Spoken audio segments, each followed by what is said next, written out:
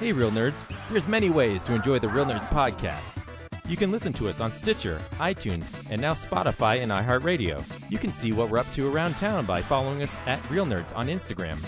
And if you want to send us your thoughts, you can email us at realnerds@gmail.com or call us at 720-6nerds5.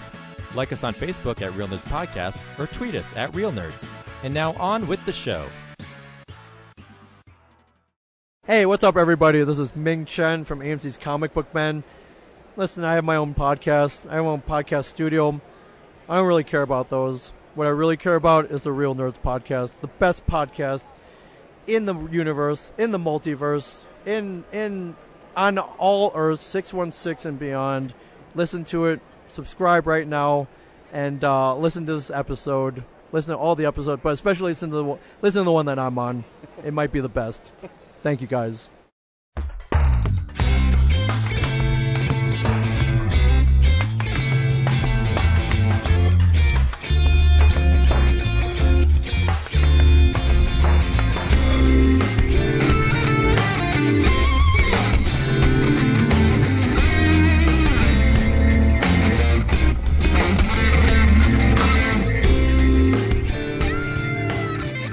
This is Real Nerds Podcast, and for over 10 years, we have seen a new movie and podcasted our experience to the world. And this next part's going to be hard, guys. Volume 10 is coming to a close, and so is Real Nerds Podcast. We're in the end game now. It's been in its a wild ride. Form. Oh, hey. Yeah.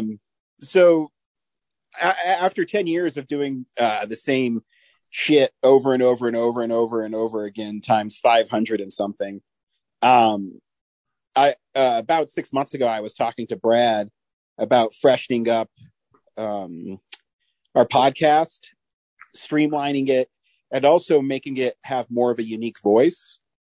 And, after 10 years of people constantly hounding us about, hey, why do you guys take so long to get to the featured movie? I decided I was finally going to listen after 10 years and 500 and some episodes. And so starting, not next week is Film Explosion 2021. Send us your favorite films of the year. But the one after that, which is going to be, I believe, Scream, we are going to unveil our new format. Mm-hmm. And like I said, I wanted to give everybody kind of their own voice. And as I was shooting ideas back forth with Brad, we came up with an idea of, because how everybody for a little bit had their own article on our website. Zach, you did your Clint Eastwood thing. Yep, Corinne has 12s. Yeah, Catching the Classics. I do a Scream Factory thing. Basically, I'm taking the shackles off. And so our new format is going to be Real Nerds Unchained. Yes. The first thing we're going to do is review the movie of the week and dive into an analysis of that. Then we'll unveil the big news story of the week. So like this week, it would be, Morbius being moved again. And then after that, everybody is going to pre-record whatever they choose or not. It's kind of up to you.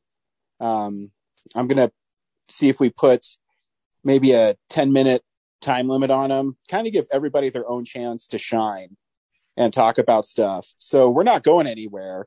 I'm just freshening up the experience. Mm-hmm. Indeed. But this does mark the end of an era for Real Nerds in several respects, because we don't necessarily have the same crew that was started out with as of now. So as a result, like when we shift into this new format, it will not be with the original cast members, essentially, or at least not all of them. Yeah, and that, Brad, you can jump in if you want, make sure I'm not speaking for you. But I that's what I thought about too, is maybe also getting other people involved again. Not that, I mean, I love every time I'm on the show with, you and Brad, but it was the way that, maybe James wants to contribute, but he doesn't have time to sit through an hour and a half podcast. Yeah. Same with Henry. I mean, really anybody. I don't care who wants to contribute. The ghost of Jack Benny? If he wants. Okay. I'll make sure he brings his violin. I have to get my Ouija board out. My dumb I ain't Ouija afraid of no board. ghosts. Yeah. Wow. I have a question for us all, since does mark the end of an era for the No format questions as it next. existed. Wow. You unsentimental bastard, you. How dare you question Ryan? I'm Yes. not questioning Ryan. I love this new idea, but do we have any favorite moments from the old format? I know my favorite, but I would love to know if you guys have one. I mean, that's a 520 episodes. Thanks. Yeah, that's a broad ask. I mean, it's hard because, I always, I just love seeing movies and talking about it with my friends. So it gives me an excuse to stay connected with my friends, because my job sometimes doesn't allow me to do that, because I work, like today I worked 13 hours. And so it's kind of nice to get away. It's my escape. So that's the thing. I mean, I always remember, and I'm not going anywhere. I'm still going to do it as long as I have people that will do it with me. I'll always do Real Nerds. I don't think it's a burden. I think it's a fun thing I do every week. Right. Okay. And Brad, do you have any favorite moments? My favorite moment was every time in between the show when we weren't doing it. Was when I wasn't editing it. Those moments, those were the best. I've got two that will always stick out in my mind. First of all, one that I'm not involved in. I would call this the quadrilogy of Hunger Games reviews that you guys did on the show, where Ryan is the sole defender of the series and Brad and James are just digging assholes. But I love how it culminated. It's kind of like the fourth one is kind of like the end game of this whole situation, because in the middle of it, Brad, when everything started getting super heated, Brad put underneath the Star Trek battle music from the original series when they're going through Pon farr. But the other one, I'll never forget it. It's in the Guardians of the Galaxy Volume 2 episode. I had talked about watching a Rick Burns documentary on Coney Island, and there was a story in that documentary about trying to kill an elephant, and they tried to hang it. And James went on a tangent for a good, I want to say 2 minutes of listing other ways to kill an elephant, which is like, it's one of the funniest things I have ever been witness to in person in a room. Like, no joke. I will re-listen to that episode just to go to that portion. And he had a line, because I asked him, why are we trying to figure out a way to kill an elephant? And he went, I don't know. The poachers of the world can do it. Why can't we? So wait. I got a new favorite moment. Mm-hmm. It's when we reviewed my own movie on the episode as a weekly feature thing. Aww. And only Ryan showed up for it, and he still paired it with a major movie.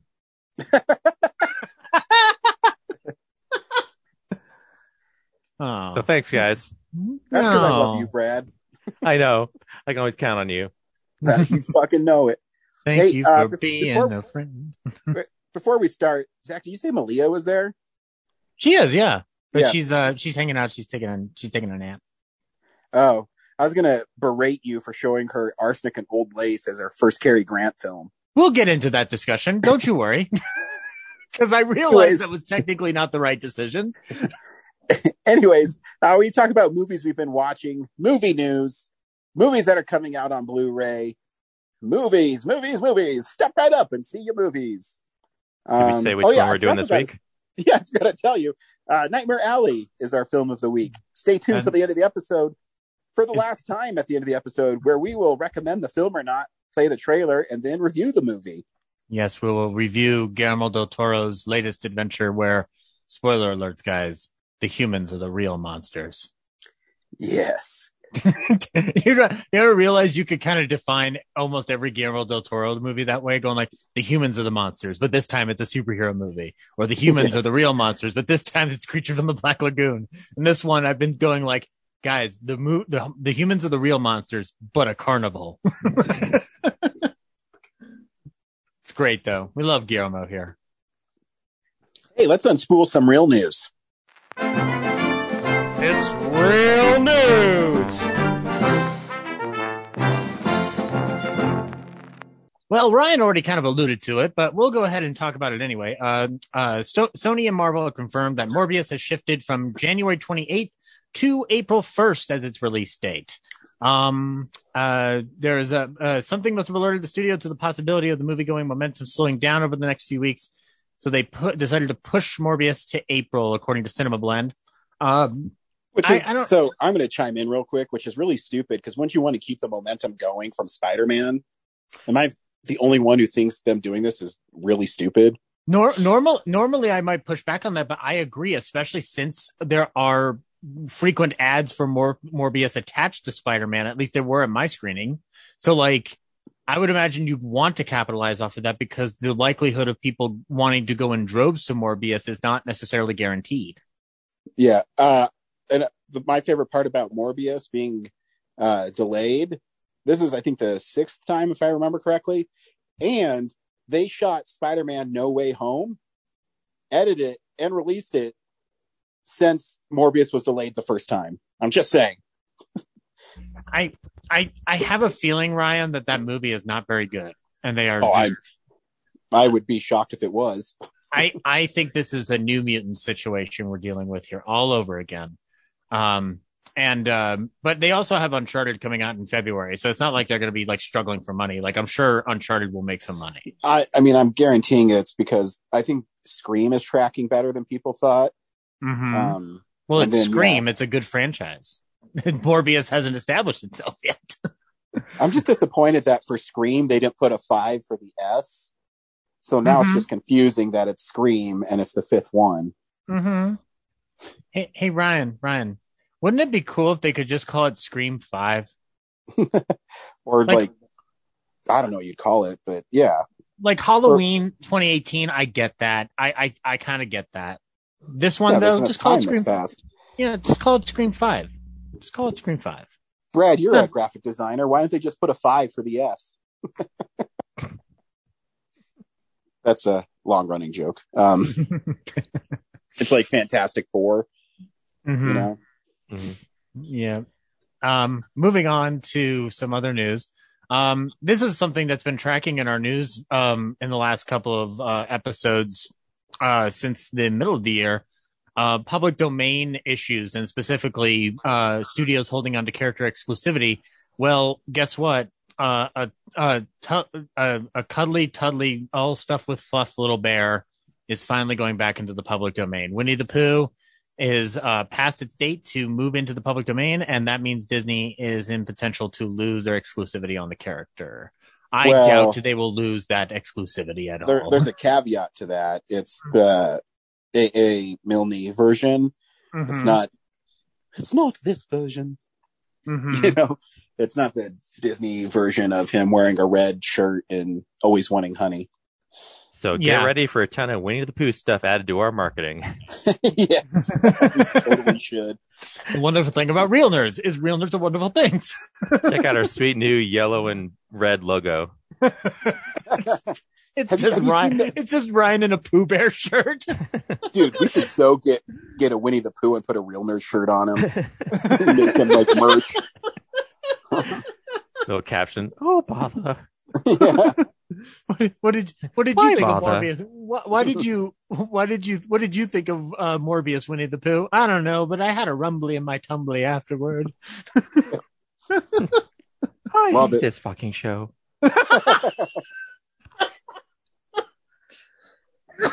No, Pooh Bear doesn't say the word fuck. Pooh Bear just wants to eat honey peacefully in the woods, Brad. I haven't heard from Pooh in 5 days. Has anybody seen him? No, don't do that, Ryan. Don't you dare. I'm just gonna write fuck on his red shirt on all of them. Do it. Jesus Christ.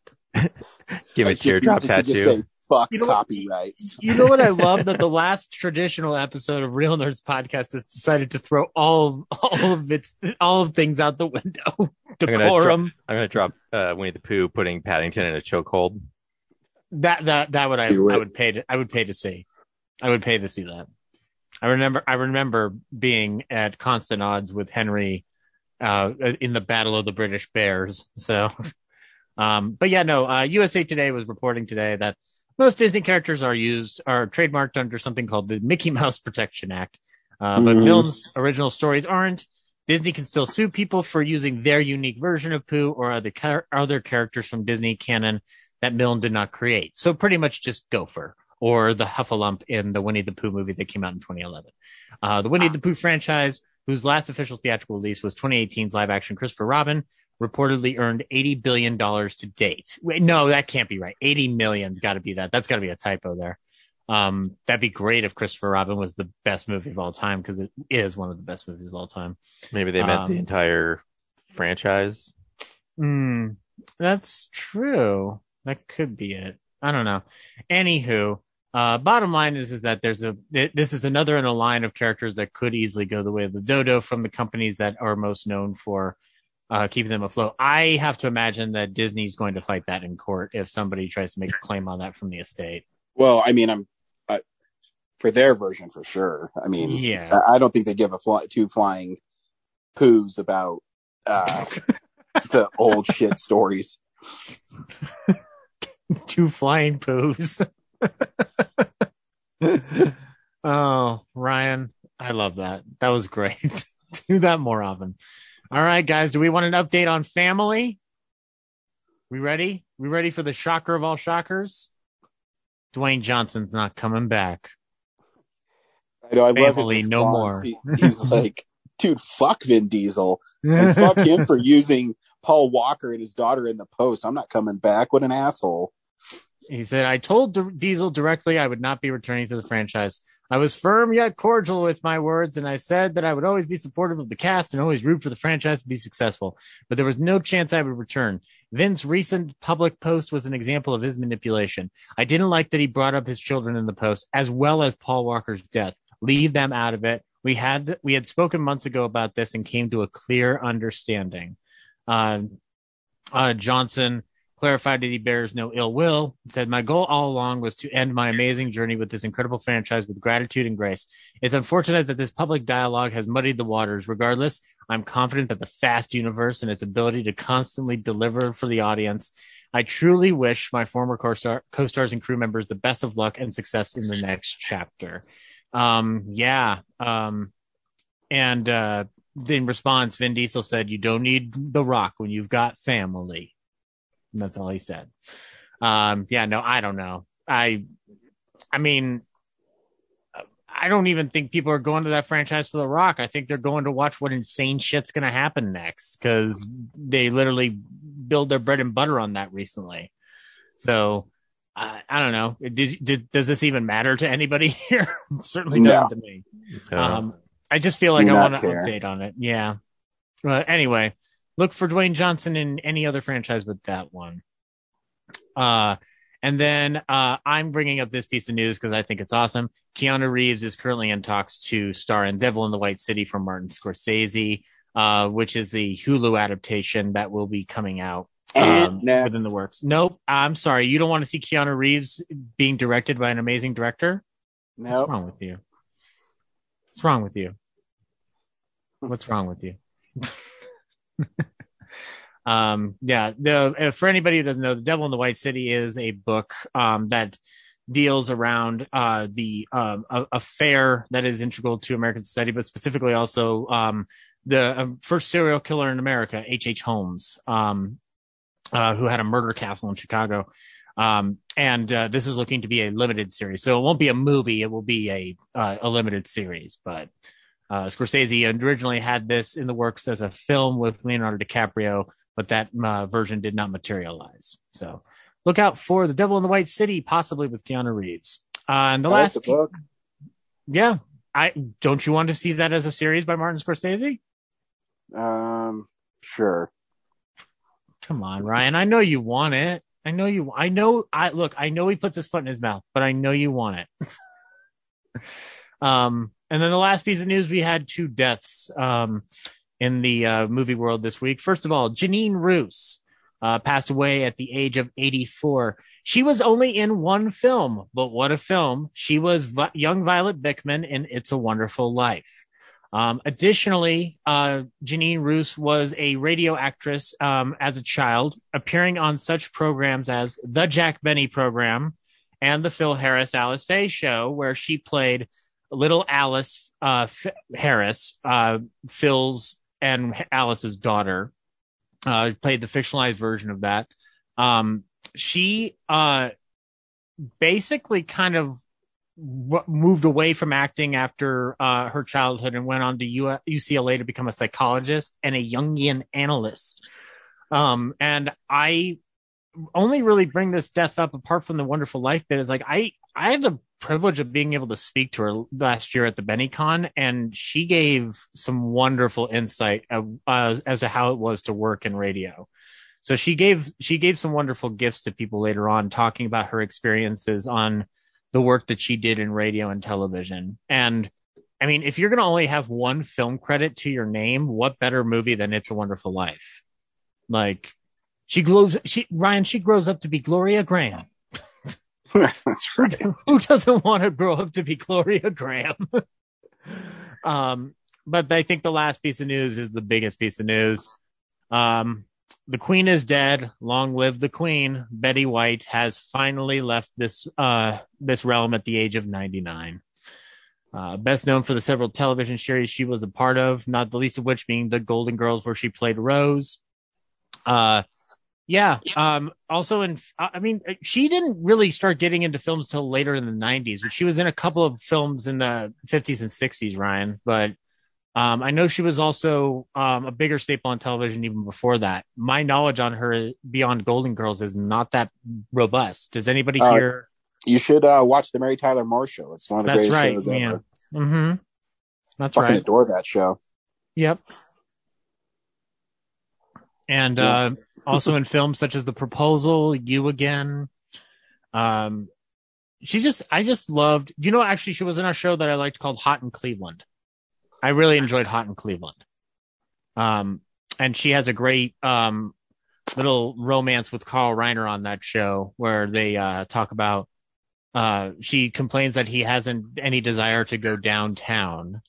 And then later in the episode, Carl Reiner comes in and goes like, all right, I'm willing to try going downtown to that restaurant you wanted to go to. Because see, it's more about an old man not wanting to go to a big scary city. It's okay. I thought you meant going down on it. You make fun of Carl Reiner. I won't have it on this show. I will never make fun of Carl Reiner. Damn right. You know he directed Oh God, Ryan? He did. Do you know why I'm so angry about that Shout Factory release? It doesn't say Carl Reiner's Oh God on the disc. Anyway, that is news. Movies are coming out on Blu-ray, and you might want to pick some up. We'll tell you about them right now. DVD releases and Blu-rays. It's kind of a light week this week. Sorry to say.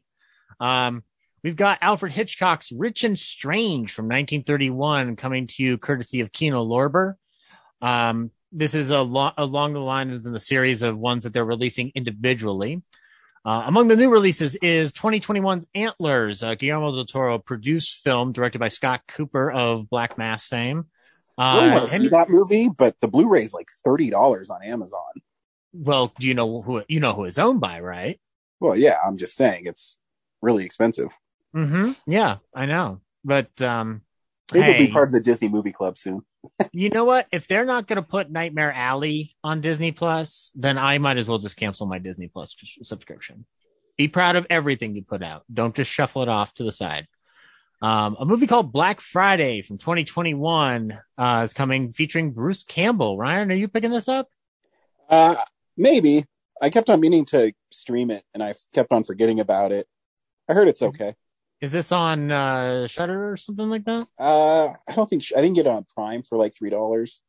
Okay.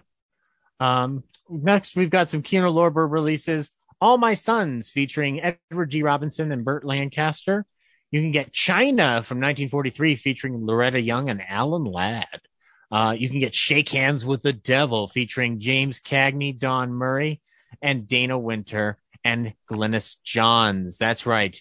Glynis Johns from Mary Poppins was in a James Cagney movie, and you can watch it. You can also watch Ray Milland and Marlene Dietrich in Golden Earrings, a Mitch Leisen production from 1957. And you can get The Crime of the Century, featuring Gene Herschel, Dr. Christian himself. That's right. You can watch him in a pre-code era motion picture. And featuring Francis D. And we're getting a movie called The Djinn from 2021 coming to you on Blu-ray. I have not seen this one, Ryan. What's this? No, I don't know either. I think it's a Shudder movie. Okie dokie. Right on. Well, you can pick that up if you would like. And then Cohen Media Group is putting out Only the Animals, a movie from 2019. It looks to be French. So yeah, maybe I'll check it out. I don't know. We'll see. And you can also get a movie called Together from 2021 featuring James McAvoy and Sharon Horgan. And there's also a re-release of Freedom Riders from 2007 featuring Hilary Swank. So yeah, that's Blu-rays. Next week is way cooler, I promise. And there's a steelbook that I will be picking up because holy fucking shit is it cool. You know what I'm talking about, Frost. You know it. Yeah. Dune. That sand dune looks amazing. No. Of course it's Halloween Kills. We watch films throughout the week in a segment I call What We've Been Watching. So, yeah, this is the stuff we've been watching. Is that what you call it? After all these years, Frost, can't you just say that's not what you call this segment? No, because it's a joke that I long ran. I've ever told you this joke? I don't think you've. It's it's a callback to Tales from the Crypt, where the Crypt Keeper always says in a segment I like to call. Yeah, that's never mind. Yeah, so okay, that makes. It's my stupid joke. You know what? No, don't denigrate yourself. You earned that clap, and I want you to keep clapping. Thank you, Brad. What'd you watch this week? A lot of stuff. First, I watched The Tender Bar, which is an adaptation of a memoir starring Ben Affleck. Is he as good in that as he is in Phantoms? Totally. He was the bomb in Phantoms, so he better be the bomb in this. It's directed by George Clooney, and hell yeah, it's about like an average life. The most interesting thing about it is that the kid that the memoir is about, his dad was a radio DJ in the 70s and 80s in New York, and they never name him by name, but he basically abandoned the kid. And the kid went through his life, not being prone to sports. He's more of a bookworm. And so his dream in life is to become a writer. And his uncle, played by Ben Affleck, is really encouraging of that. And so the movie just goes on, this memoir. And then eventually he realizes he has to reconnect with his dad in adulthood to, deal with his demons. And I don't know, it just wasn't that shocking or interesting of a story to me. It feels like it's a lot of people's story. And he has a hang up of like this girl he meets in college. He gets into, I think, Yale or Harvard. Oh, that's sad. Yeah. And he meets this girl and he's like just obsessed with her the whole time. But she's, involved with someone else, and she's just seeing him on the side, and he never seems to get it through his head that, she's not really into him. So, yeah, it's all right. Ben Affleck's great in it, and he has a loving family around him the rest of the time. So, like the most controversial thing is his piece of shit radio DJ dad. Huh. Yeah. That he Right on. eventually sees at the end and Sounds Oscar baity. calls the police on. Yep. Oh, I'm down for it. I'm down for a George Clooney movie starring Ben Affleck. Then I watched Don't Look Up, which is fun, I guess. Just kind of a hard watch because it's like Idiocracy. We're just like, yep, that's probably how this would shake out. Don't Look Up is the Adam McKay End of the World movie with DiCaprio and Jennifer Lawrence. Mm-hmm. So yeah, that was it's amusing, but I didn't score it higher just because I felt bad watching it, being like, yep, this is pretty much how I imagine society at this point would react.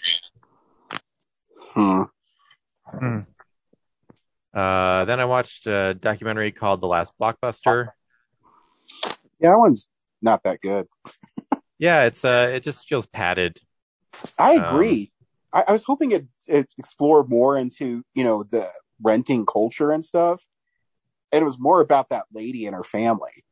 Yeah, that lady and her family, and it feels like a bunch of, popular comedians are just like, hey, we got this person in there, so yeah, we're gonna that add them did to it it. feel too when you were watching it that it was one of those documentaries where they were being fed stuff and they'd say, you remember Blockbuster? And then it'd cut to like Dana Gould and say, oh man, I used to go to Blockbuster.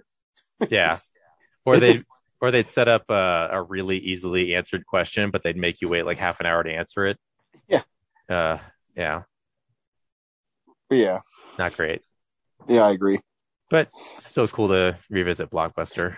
No, I agree. It's one of those things where you kind of dig it for what it is, but at the same time you go, okay, this could be more revealing and interesting. Totally. And then I watched Mitchells and the Machines. Oh, I love that movie. Yeah, which it's animation's amazing. Yeah, probably a little bit too sentimental for me at times. Like it really hammers home like the family thing. Yeah, who cares about families and caring and shit? Yeah, I do. Family. we don't have enough movies about that. Then I Makes watched the most money, Brad. Then I watched Bad Trip, which is basically like a road movie in the style of Bad Grandpa, and it's really funny. Never heard of it. Yeah, it was supposed to come out in theaters like right before the pandemic, but then they just threw it on Netflix. And Eric Andre is the star. Lil Rel Howery, I think is his name, is his buddy. It's a one of those like do gags in front of real people movies, but they put a narrative to it. And so Eric Andre, he's between jobs, and then he this high school crush meets up with him, and he's like, hey, we should hang out sometime. And she lives in New York, so she goes back to New York to her art gallery, and then he gets in his head that like she likes him, so he has to like go on this road trip to go see her art show. And he convinces his buddy to steal his sister's really bright pink car because she's in prison, and they go up there, but she's out of prison, and so she chases them down the whole time, and they just do all these in-person gags for the movie, like to freak people out. At one point, they're running through a golf course with their dicks in a Chinese finger trap together. They go to the art show, they destroy it, and like there's just regular people, who aren't in on the joke, just freaked out by all the destruction happening. Yeah, it was pretty funny. It's on Netflix? It's on Netflix, yep. Yes, we have to check it out. Yeah, at one point before he goes on the trip, he works in like a Jamba Juice shop. And he helps the girl he has a crush on like cut in line and get served first. And when she leaves, he's like distracted. He like sticks his hand in the blender and it blends his hand in front of all these people. Just shooting blood all over the store. Yeah, good stuff. Then I watched Kate, which is the Mary Elizabeth Winstead kind of John Wick / Crank movie, where she plays an assassin who gets poisoned, and she tries to track down her killers before she dies. And then she has a kid sidekick who works for the Yakuza, or she doesn't work, but she's like a kid of someone who works the Yakuza. And so they kind of bounce off each other. And the action's actually really cool. Woody Harrelson is her handler. And it kind of goes where I thought it would, but the action is pretty badass. So you gotta check that out. That's pretty sweet. Then the last thing I watched was the America, the motion picture, which is about the founding of America. I forgot I saw that. Oh, a while ago. Yeah. Nice. Yeah. It's pretty fun. It's like a super patriots, like messed up vision of how America would have been founded. Mm-hmm. So like Abraham Lincoln and George Washington are best buds, and Benedict Arnold kills Abraham Lincoln and disrupts the signing of the Declaration of Independence. So George Washington has to form an Avengers style team to track him down and kill him and get the Declaration signed. And it's like it throws in every amazing anachronism you can think of. It's definitely a crazy movie. Yeah, it's fun. That's the best way to describe it. Yeah, it's crazy. It's stupid, but it's fun. Yep. Yeah, the Channing Tatum plays George Washington. Will Forte's Abraham Lincoln. Jason Mantzoukas is Sam Adams. Yeah. He's like a college bro. Paul Revere turns into RoboCop after his horse gets mutilated. So he becomes the one with the horse. Yeah. Yeah, it's crazy. But it's fun. It's like a 10-minute gag that's stretched out across an hour and a half, and for sure. Yeah. Thomas Edison is a Asian woman and basically has Iron Man powers. Yeah. Yep. There's lots of cussing and it's really violent. Yeah. Andy Samberg is Benedict Arnold. Yeah. And Simon Pegg is King George. Yep. Yeah. I like that idea. Yeah, it's fun. And then TV wise, Cobra Kai season 4 dropped, and I've watched it twice already. Nice. And that's good. Yeah, it's great. I can't believe it's still solid this far in. It's only getting better. Just it draws heavily from Karate Kid Part 3. They bring back Terry Silver. I was interested to see how they would modernize him. And basically, they start off the season by explaining away that he's so crazy in 3 because he was just on cocaine the whole time. And you're like, okay, cool. He's kind of rehabilitated. And as the season slowly goes on, he starts falling back into his old ways, and it's great. Nice. And then the way they modernize it with like the kids kind of have their own storyline in the show. It's not just about revisiting Johnny Lawrence and Daniel LaRusso. They all have great story arcs and stuff that are going on. And then the season ender is a 2-parter that's just the All Valley tournament. And it's amazing that these kid actors are doing like martial arts at this level. It's great. So I don't know if they're on wires or anything, but yeah, they have some amazing stunt work in that. So definitely check out season 4. And God, I gotta wait a whole year for season 5. Such a long way off. Because it's definitely not over at the end of this. It's definitely a cliffhanger. So I think they already started filming season 5. I think I saw something about that. Yeah, they've been working on it simultaneously, but they're not going to release it till the end of the year. But as I was watching this, I was kind of thinking like, man, it is season 4, and they kind of started these kids in freshman year of high school. So unless they're going to start doing seasons about them in college, like they're either going to get new kids or it's just going to end. So season 5 might be the last. Interesting. I think that's it for me. Zach? I didn't watch a lot this week. I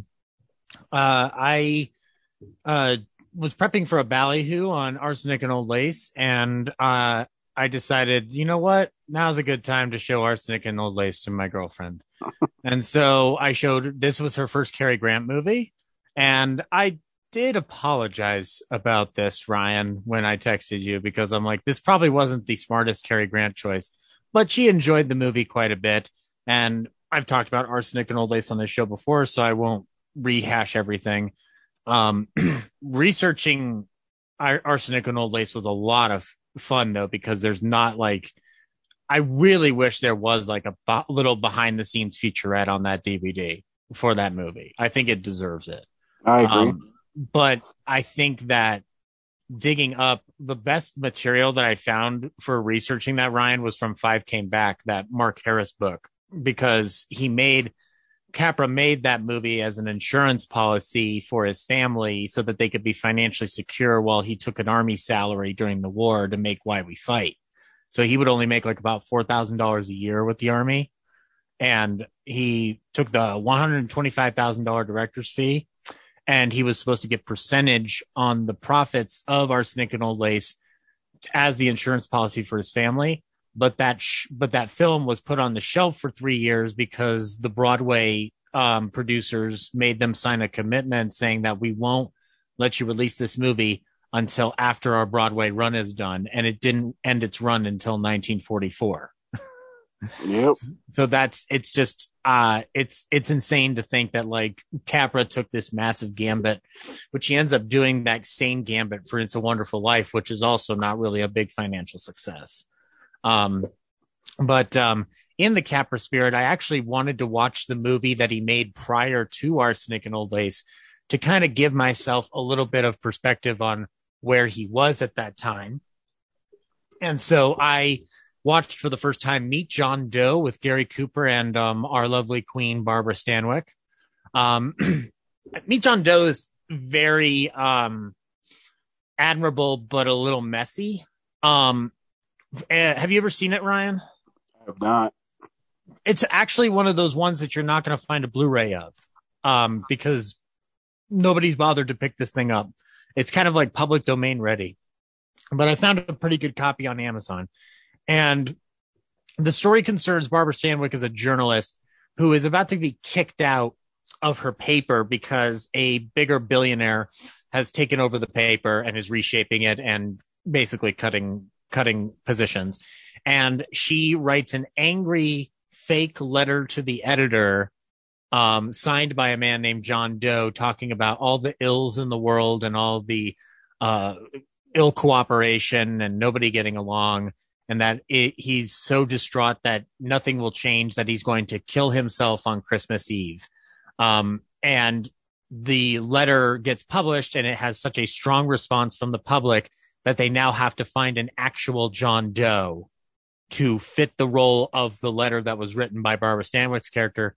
So they interview some people, and they settle on Gary Cooper, who assumes the identity of John Doe and takes on this very broad political cause of just be kind to each other and helping each other out. It's just a basic morals element of it. And the film proceeds to be an issue of whether or not as a figure like John Doe, who's frankly being manipulated from the get-go through Barbara Stanwyck's character, will succumb to the character he's been inhabiting, and also how do the politics of somebody like John Doe, quote unquote, intermingle with a bigger corporate concern or billionaire concern, and in theory, you could make this movie today, and we've seen this movie made in several different ways.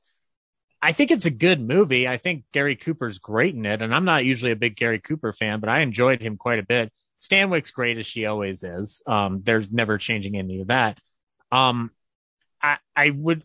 love to talk to you about the ending of the movie, Ryan, after you watch it, but I feel like the ending is such a cop-out. Because and I read history on why this is the case. Like, they were stuck on this ending so much that they changed it 3 times. So I guess this is the best possible ending you could have had in Golden Age Hollywood. But it's almost like you'd want them to go with the most extreme ending just to make a good movie. Like, I wouldn't even care if I wasn't uplifted by the end. I'm like, that was a good movie, but they don't do it. They don't make the they don't make the plunge. and in a way, I don't blame him. Like, it would have been like one of the most depressing endings I would have ever seen if they had gone through with that, because they basically trap him in a corner. The John Doe character, that like, there's literally only one way that this could end the way it's supposed to logically. But it's a very well shot, well put together. It's a Capra movie. Like, of course it's going to look amazing. But this film has a lot of flaws in it. And then the last thing I watched was The Tragedy of Macbeth, Joel Cohen's solo outing. It's great. It's very fucking great. The very streamlined version of Macbeth that turns into a gangster noir film. That's basically the way it's treated. Very lovely use of minimalist sets that work with expressionism. Denzel is great in this movie. I don't know how the fuck we haven't had him doing Shakespeare all this time, but god damn it, he's great. Corey Hawkins is in it as Macduff, and he's wonderful. McDormand does a really good Lady Macbeth. Stephen Root is in it playing the porter, and he is fucking funny as shit. And it's only 104 minutes, so we're not talking like a Kenneth Branagh epic here. And given that Macbeth is such a weird thing to begin with as it stands, and like my closest association with it is Orson Welles' version from the 40s, this film fits so well in the Coen style, even if you don't have Ethan in there. Like, this was always destined to be a Coen Brothers movie of some kind. So I guess if you are a fan of Shakespeare adaptations that take a chance, and find a way to be easily accessible to people, this is like a good example of that. I don't see any reason why nobody could not get on board with this film if you are looking for a Shakespeare adaptation with some teeth to it. It's very audacious. It manages to create a noir film out of a very, very set period piece aesthetic. And I think those descriptions from the get-go of it being a crime thriller were very accurate, because it operates like a crime thriller. So yeah, I would check it out. It is in theaters now if you want to go see it. And I think if you've got Apple TV, you should have access to it by now or next week. Yeah, I mean, everybody has Apple TV. I found out my dad has it. I didn't realize he had. Yeah, I didn't realize he had it. I guess he must have gotten it when he got a new phone. So I'm going to rewatch the movie, and shoot, we'll loan you the access if you want to check this out, Ryan, because this is violent Macbeth. It's not like, balls to the wall, blood all over the place, but it gets when it gets violent, it gets very fucking violent. Sweet. Yeah. Very good. And also, if you like a good black and white 4:3 movie aesthetic, Ryan, like to make it feel like an old Hollywood movie, this movie does the trick. Like, I felt like I was watching a movie from 1948 in it, but with blood and guts and a decapitated head. So. Hell yeah. And witches. There's witches, because it's Macbeth. But there's witches. And this witch is creepy as shit. Anyway, that's all I watched this week. Yeah, I didn't watch too much. I watched a horror film called There's Someone in Your House, which is... That sounds like the broadest title ever. I know. It was a James Wan produced film, and I read on some website that it's one of the best horror movies of the year because it's a slasher movie. And you know how I like slasher movies. No, you don't. You like puppy dog movies. True. This is not one of the best movies of the year for horror. I thought it was pretty lame. It's one of those ones that tries to be too cute with what it is. Which is a bummer because it opens really cool with a dude getting killed. But I picked out who the killer was immediately. There's some douchebag stoner who keeps on bringing like pot into every scene, and everyone talks about how great pot is, and it's just stupid. The premise of the film is this person is killing these teens at this high school because they all have a secret, and he's gonna kill you and then text everybody your secret. Like, you know what I mean, guys? Like, wouldn't that be the worst thing to happen to you? Hey, Ryan, did you texting your secret? This sounds like how I Know What You Did Last Summer, but stupider. Yeah, pretty much. And Yeah, it's just boring. I mean, the blood and guts are cool, but it takes so long to get there that it's a bummer. Because when I see a slasher film, I expect them to kind of be quick and have lots of not a lot of build up. You know what I mean? I mean, I don't mind a slow moving slasher movie as long as the payoff is good. But when the payoff sucks donkey dick, then I don't care. So yeah, I did not like it. It's interesting because it comes from the guy who made the Creep movies. Yeah. And like, I mean, the violence is cool in it. And I think I gave it 1.5 stars because the violence is all right. Is it better than Separation? Can you at least admit that? I don't know. Oh no. I just hate stupid, teenagers in horror movies, unless it's, I mean, I know Friday the 13th, they're stupid, but at least Jason is a cool, antagonist. Like I don't know. I like my slashers strong and like, 6'5" and unbeatable. You want a slasher monster. That's what you want. Yeah. So it's whatever. If you like slasher films, you can give it a shot. I mean, there is some pretty cool kills in it. But yeah. And the last thing I watched this week is The Last Duel with Ben Affleck and Matt Damon, and directed by Ridley Scott. And it tells the story of a woman who claims she was raped by a nobleman in France in the 1300s. And I loved this movie. I thought it was really well made. I thought the acting was incredible in it. It lives up to its last duel at the end. And afterwards, I did some research, and it's pretty accurate to what happened. They take some drama with how the events unfold between the two men. But what I really liked is it's told in 3 parts, and each part is from a different character's point of view. So the first part is from Matt Damon's, I can't remember their names because they're French names, but from his point of view first, about how he was wronged by Ben Affleck's Pierre. I remember that name. He's basically the man in charge of the land, and he gives all his accolades or his favoritism towards Adam Driver's character. Adam Driver.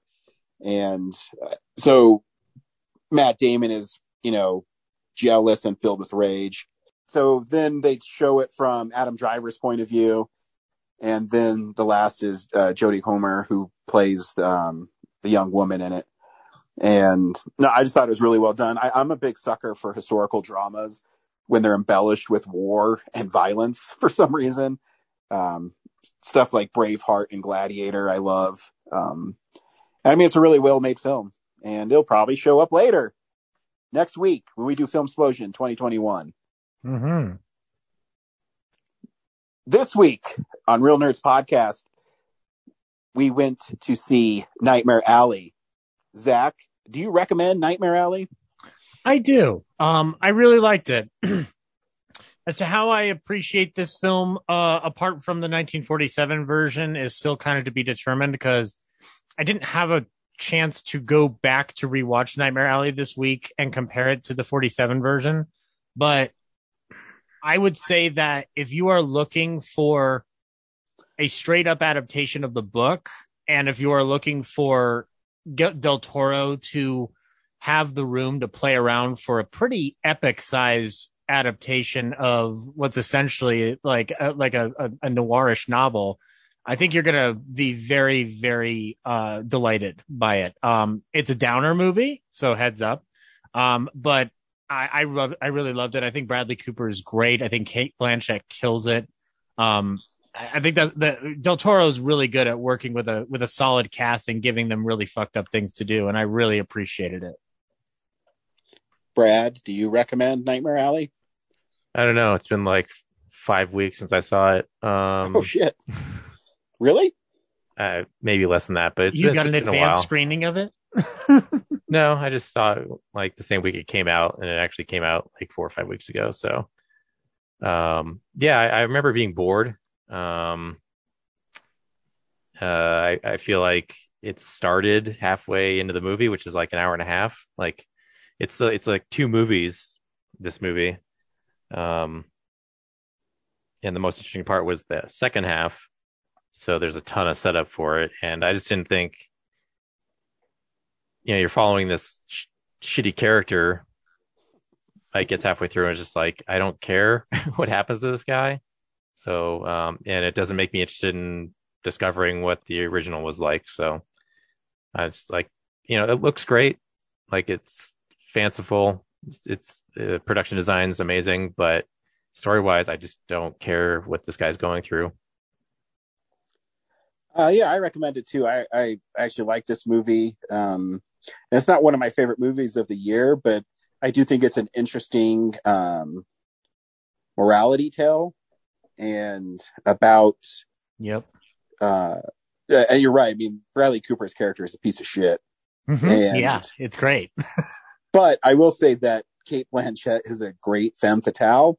Mm-hmm. And I got big Veronica Lake vibes from her in this movie. Yeah. Here's the trailer for Nightmare Alley, which, by the way, before we start it, I think is its biggest problem. Well, one, it's 2 hours and 40 minutes long, but also I don't think they sold this movie very well. I think that's why it's underperforming. Here's the trailer for Nightmare Alley.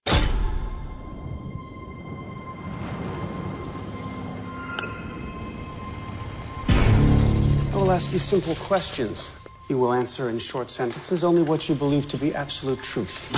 Absolute truth. I can do that. Now, brief as you can, what is your name? Stanton Carlisle.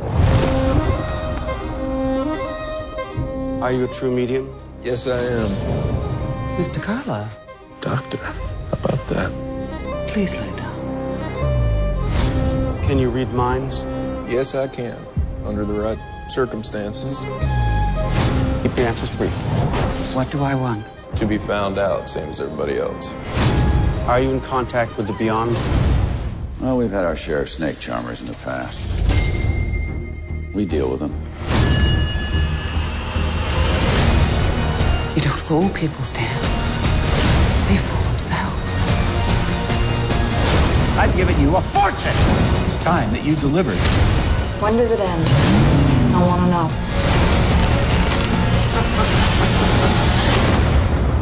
If you displease the right people, the world closes in on you very, very fast.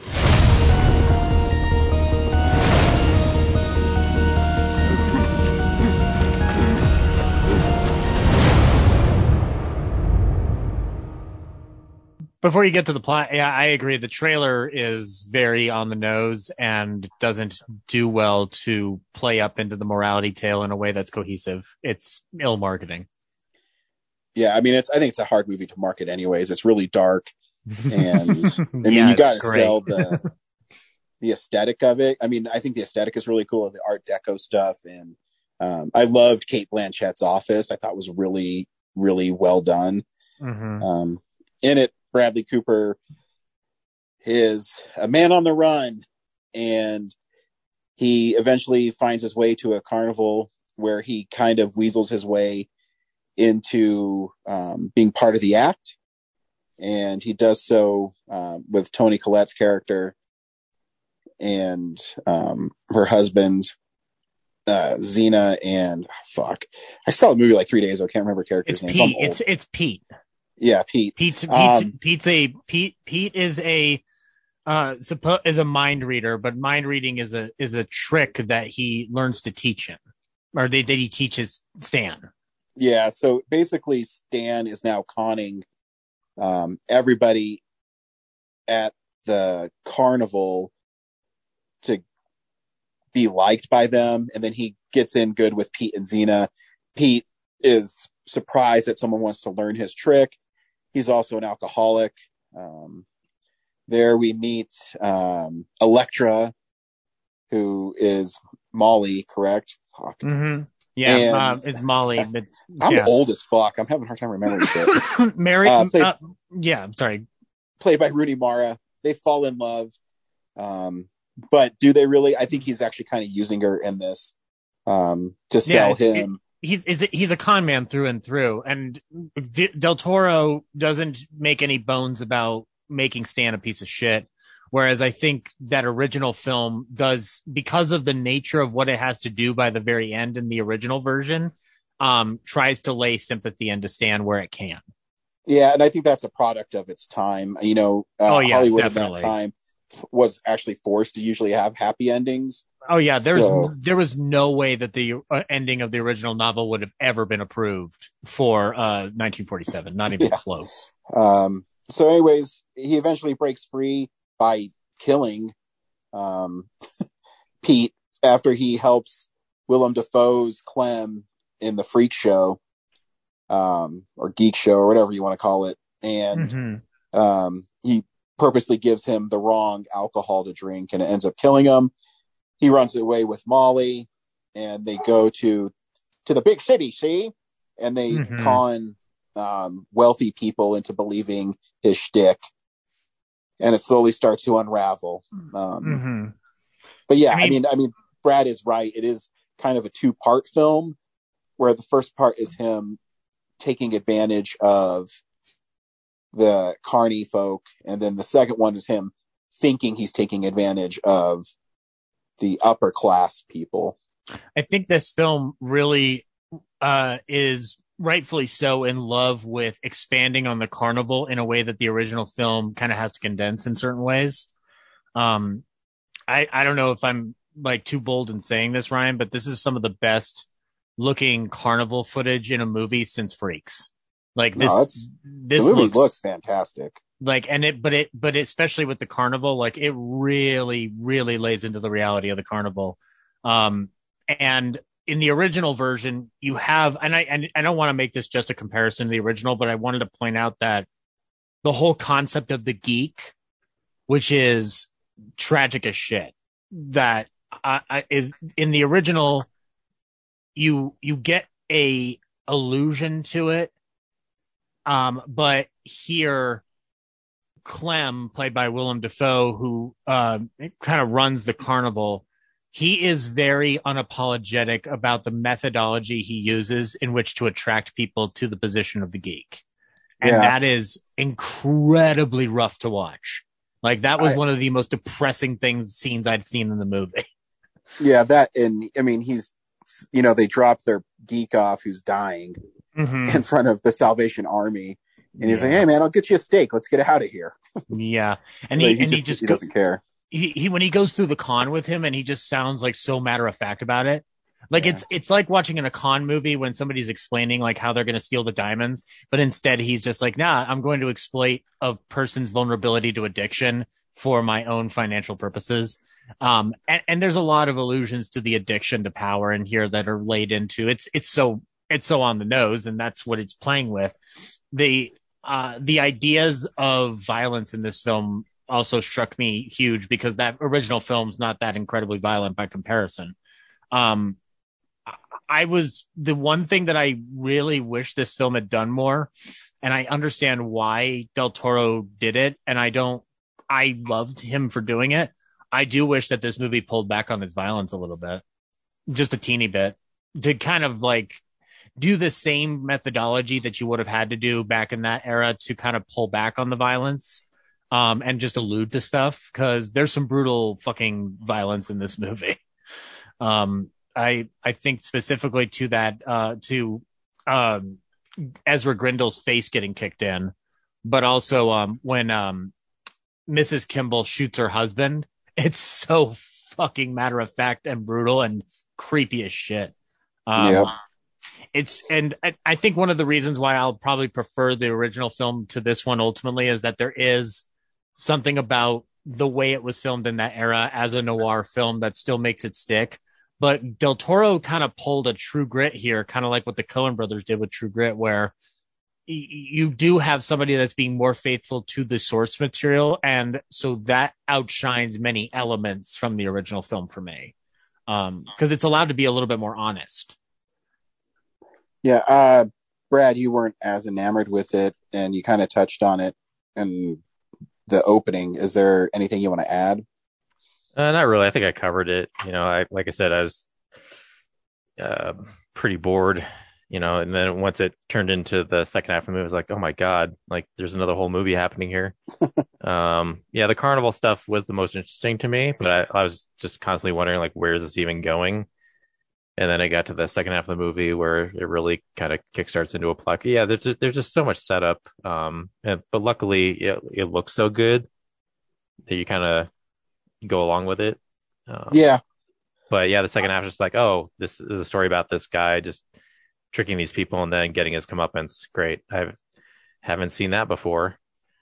I really liked how it played out.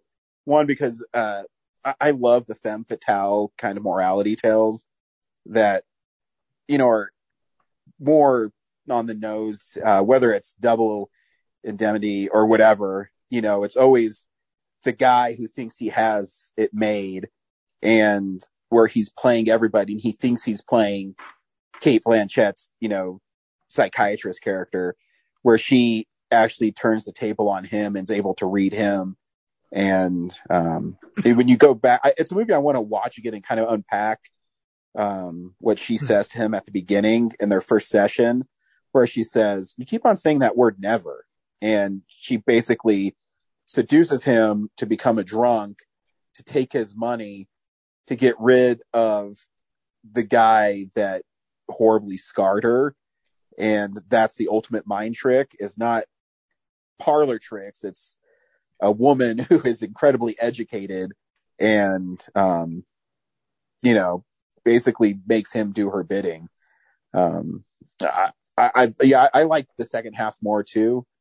Willem Dafoe is great in the movie.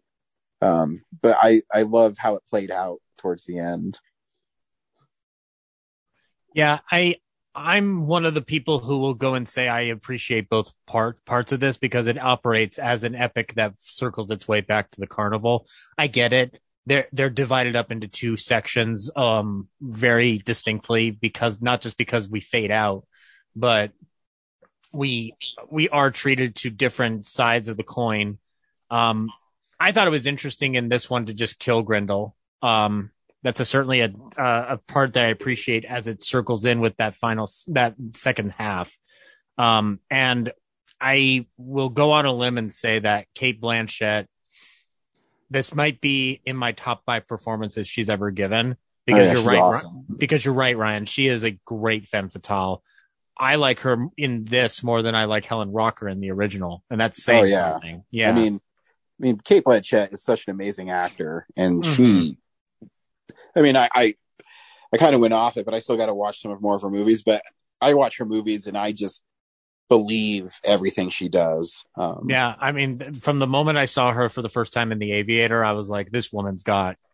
Well, no, actually, Lord of the Rings was the first time I saw her. Yeah. But like outside of Galadriel, because that's a different type of role. Like playing Kate Hepburn was like a revelation for me.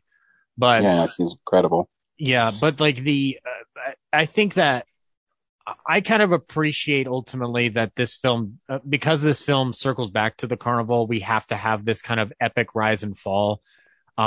It does seem bloated in places, but I really love the rich detail that Del Toro lays into this film.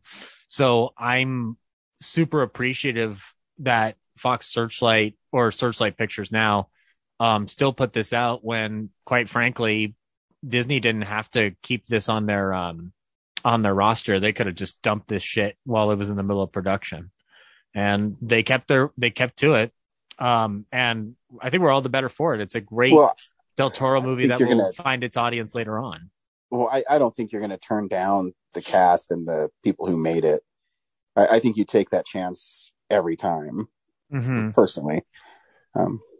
Yeah. But also, especially during a COVID, like during a time when we're still getting over COVID, this movie is a very hard sell overall because it is a very dark fucking movie too. Like, I walked out of it staggering because I was just like, Jesus, like the world does suck. It's harsh and there are assholes everywhere. And the score is fantastic. Alexandre Desplat's score is fantastic. I love when he works with Del Toro because he gets to have some fun free reign. It's just great. Cool. Next week is Film Explosion 2021. Make sure you send us your list of your favorite films. We are recording Sunday, January 14th. One night only at the Pepsi Center. No. Thank you, everybody, for listening. Bye. Bye.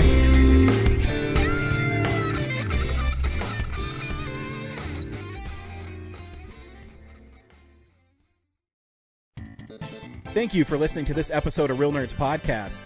Real Nerds Podcast is a production of Nebulous Visions Multimedia. Thank you to Sparks Mandrill and Plan 9 Studios for our kick-ass theme song. Also, if you're in the Denver area and you're looking for a cool place to see movies, we see them at the Alamo Drafthouse in Littleton and now also in Sloan's Lake. Thank you to Colorado Coins, Cards, and Comics for supplying us with all our comic needs, especially you, Andrew. You know who you are. And a big shout out to James's mom. I'm giving you an electronic hug that you can feel through the airwaves. Thanks for listening, and have a nice day.